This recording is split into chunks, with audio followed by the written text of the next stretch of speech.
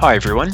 I'm Liam Sanyo from Inside Scientific, your favorite online source for life science webinars, virtual events, interviews, and educational content helping you do your best work. This episode of Expert Answers features Dr. Gwendolyn Randolph, professor in the Department of Pathology and Immunology at the Washington University School of Medicine, St. Louis. Dr. Randolph recently joined us for a webinar discussing strategies that the intestine uses to limit the dissemination of inflammatory signals in the venous and lymphatic vasculature. Let's get right into it.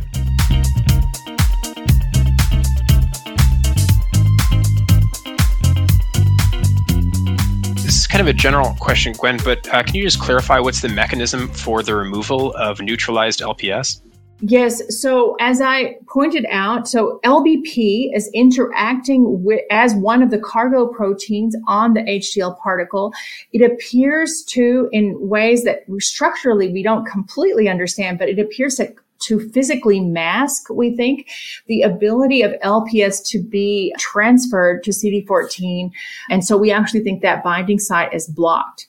So once then it arrives to the liver, the TLR4 doesn't see it. It actually can flow out of the liver. But what we do know is that it eventually does get recognized by another enzyme called acyl oxyacyl hydrolase, which can then cleave off the fatty acyl chains, and that essentially inactivates the LPS. But the HDL portion of it appears to be that only HDL3 is the subspecies that can really bind to LBP. And when LBP is combined with HDL, instead of promoting TLR4 signaling, it inhibits it by inhibiting recognition of the ligand. Fantastic. Great answer. So going back to when you were talking about the flow of HDL, was this analysis done in the jejunum, the ileum, or the large bowel? So that's a good question. And the analysis was done actually. So if you go to the resource paper, so the whole data set would be available in one of the resource papers that I showed. So the data that I show in the graph is actually a combination of activating a spot in the duodenum, the jejunum, and the ileum. So you're seeing a combined outflow from the small intestine. We also, in other data in the paper, show the ileum, jejunum, and duodenum separately. And each of them do generate some signal, but the ileum generates the most.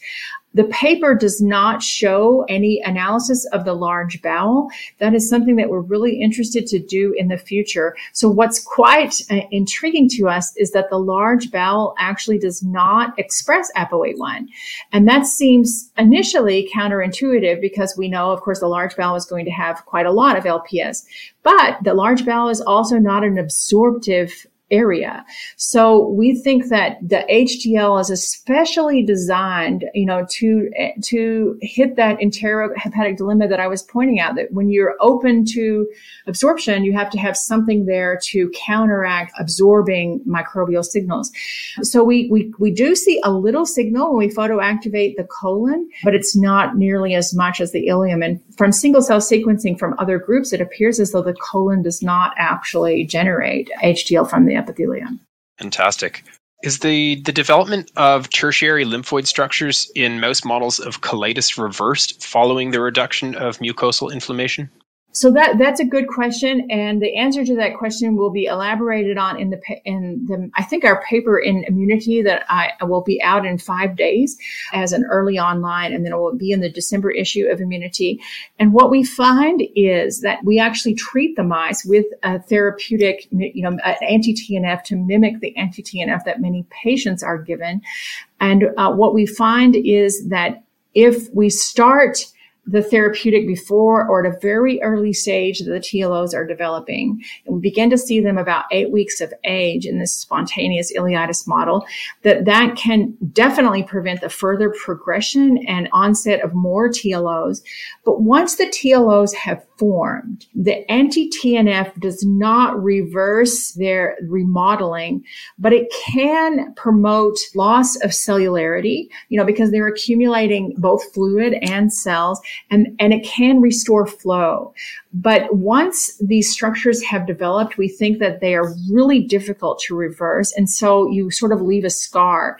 And eventually we show in the paper that as the mouse ages, the disease also worsens in the model. And once you hit really highly developed TLOs, the anti-TNF really stops being able to restore lymph flow because they've developed in such a way that and they don't reverse. So it's really hard to restore. So I think this is clinically interesting potentially because it may be parallel to the clinical observation that when patients take anti-TNF early after diagnosis, they have a better chance of that therapy actually being efficacious as compared with anti-TNFs that are started at a later disease stage. And so we're curious if, in fact, the development of TLOs may be one of the considerations in the efficacy of that anti-inflammatory therapy. Perfect. Yeah, another great answer there. Do you know if LDL lowering agents like niacin could allow bacterial or LPS dissemination more from the gut? So I think the question probably needs to be, so niacin has been shown in humans to be able to raise HDL. However, and it can potentially lower. So in this model, if you recall, so we're not studying mice in a scenario where they have hypercholesterolemia. So really we don't have high VLDL, and LDL in mice is very low. So we're very interested now to get into other animal models where LDL is relevant. But niacin in some animal models can raise HDL, and in humans, we do not know if it raises HDL from an intestinal source. And so really the answer to your question is not yet known. But of course, what we're really interested in pharmacologically and what we show in the paper is that we can use other strategies like LXR agonist orally to hit the intestine to raise HDL, and that is protective. So we don't have an answer with respect to niacin per se, and the mouse model that we have is really not nicely designed to address that question. But we do already, and we published in this story, have some evidence that raising HDL from the intestine will protect the liver in a wide variety of models. And we're very interested in seeing that go forward as a potential therapeutic strategy to treat liver disease associated with intestinal injuries.